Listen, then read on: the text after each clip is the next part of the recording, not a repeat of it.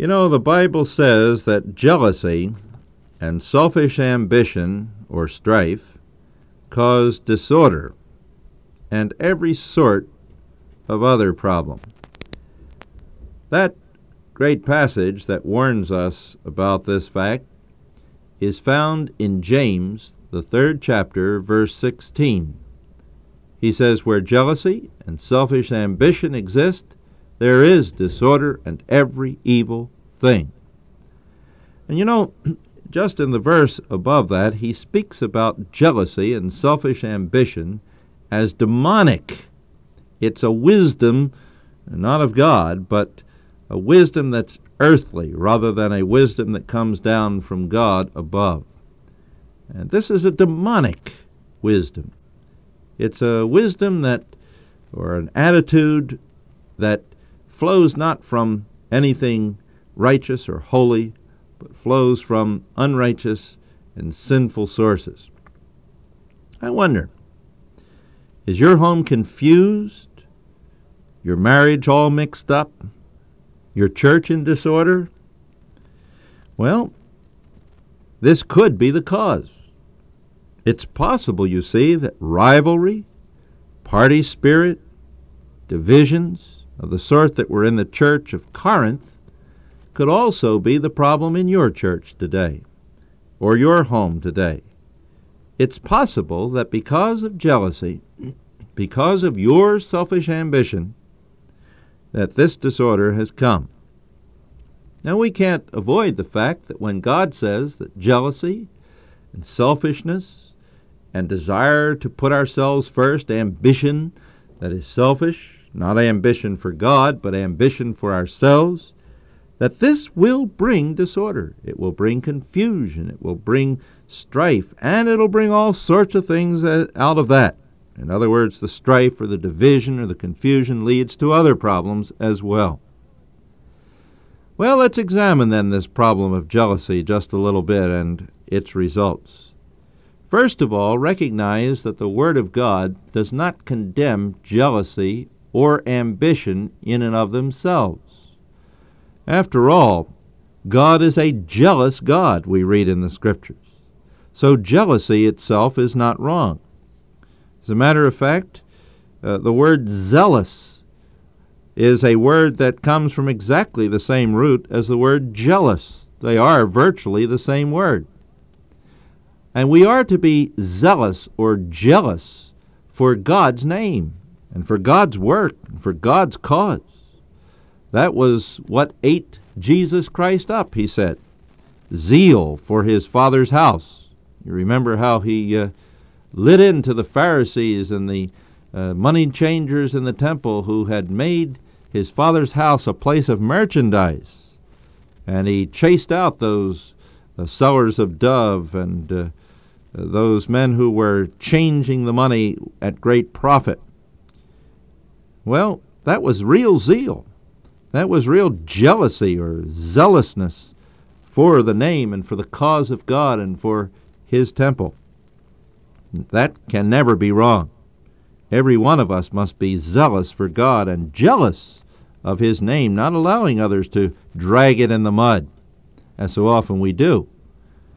But jealousy of others, jealousy that stems from selfish ambition rather than ambition for God and for his work, jealousy that stems from the fact that others are getting ahead of us or others have a better position in the church. They're elected to the official board. It was their ideas that were followed when we had to make a decision about the color of the church curtains for the new room that was built on the church. It was they who were put into places of importance in the church and who were listened to rather than us. This kind of jealousy, this sort of party spirit, this kind of thing is what James is talking about. And it's demonic, natural, earthly, he says. Now, it's not enough just to pray and ask God to forgive our jealousy and take it away. That, of course, is where we must begin. We have to recognize jealousy. We have to recognize that we have hurt others and we have divided our homes and divided our churches. And we ought to go to God and in repentance seek forgiveness from Him for doing this. Not only that, after we've found cleansing from God, from this unrighteousness, then we should go to the persons we've hurt and we've injured, and we should seek their forgiveness and try to right the wrongs with them and get things straightened out again, to heal the party spirits and the divisions and to calm down the disorder and to bring all of this into an orderly way again. But what's going to keep us out of this in the future? Not just always patching things up, but keeping out of the same problem for days to come. How can we avoid this thing creeping in again, this green-eyed monster crawling up our backs, and before we realize it, we're under his control? How can we keep, for example, our children from fighting jealously with one another and not always simply be patching things up and telling them this was wrong and getting them to confess their sins to God and to one another? How can we help them to change and to avoid these problems? How can we avoid them? Well, you know, the Bible says not only to put off sin, but it also tells us to put on the righteous ways that we must adopt in place of the sin. In other words, we need to find the biblical alternatives to jealousy. And those alternatives are found right in the next verse, James 3:17. In contrast to the wisdom that comes from below, God speaks of the wisdom from above. And here are the things that we seek in order to drive out jealousy and selfish ambition. Here are the things that must replace and repackage our lives. He says the wisdom from above is first pure. It's then peaceable. It's gentle. It's reasonable. It is full of mercy and good fruits, unwavering, without hypocrisy. And the seed whose fruit is righteousness is sown in peace by those who make peace. You see, the opposite of strife and selfish ambition and jealousy and party spirit and all the confusion and evil that brings is the kind of pursuing of peace among believers that comes from leading a pure life before God and others, that comes from really seeking and working for peace, working for reconciliation among ourselves and others, working for reconciliation when we see other brethren at each other's throats. It comes from being gentle with others rather than being coarse and crude and rude in our relationship to them.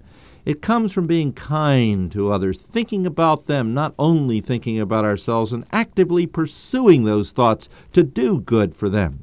It comes from being willing to yield or being reasonable with others. It comes from being filled with mercy, willing not to merely to stand for your rights and show others where they're wrong, but willing to overcome and overlook a multitude of sins in love, not letting every rub so rub us that we have to fight about the issue, but in mercy covering a multitude of difficulties between us and others.